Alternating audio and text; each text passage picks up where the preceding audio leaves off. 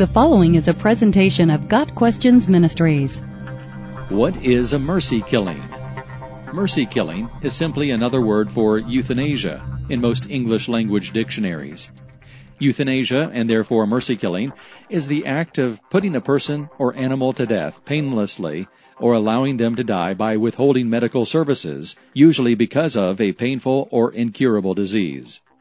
The Greek word euthanasia translates to good death, making it and mercy killing terms that can be comforting in the face of difficult medical situations. When any person, especially a family member or close friend, is experiencing pain, mental degeneration, or other adverse condition, our instinct is to relieve the person in any way possible. Sometimes this desire to alleviate pain can become so strong in the caregiver or patient that it overrides our deeper impulse to preserve life and survive. This struggle is not new to humanity. In fact, one of the oldest stories in the Bible tells of Job's desire for death in the midst of his suffering. Job laments his life, even requesting God to kill him rather than allow his pain, emotional, physical, and spiritual, to continue. Most pertinently, Job declares, "I prefer strangling and death rather than this body of mine. I despise my life. I would not live forever. Let me alone. My days have no meaning." Job 7, verses 15 and 16. Does the Bible endorse Job's feelings?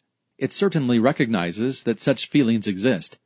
Other characters in Scripture have, in desperation, asked for an early end to their lives, including Elijah and Saul. Scripture acknowledges that emotion and even logic can support the idea of a mercy killing. However, we do not live by emotion or logic, but by faith. God has plans and an understanding we can never grasp.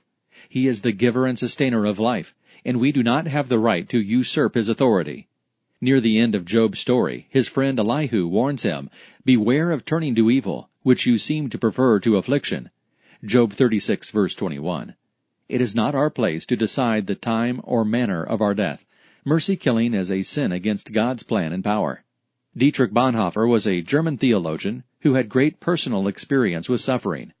He was imprisoned and eventually executed by the Third Reich during World War II. While in prison, he wrote this in his Ethics, published posthumously: "The right to the end of life is reserved for God, because only God knows the goal toward which a life is being directed. God alone wishes to be the one who justifies or rejects a life." Got Questions Ministries seeks to glorify the Lord Jesus Christ by providing biblical answers to today's questions. Online at gotquestions.org.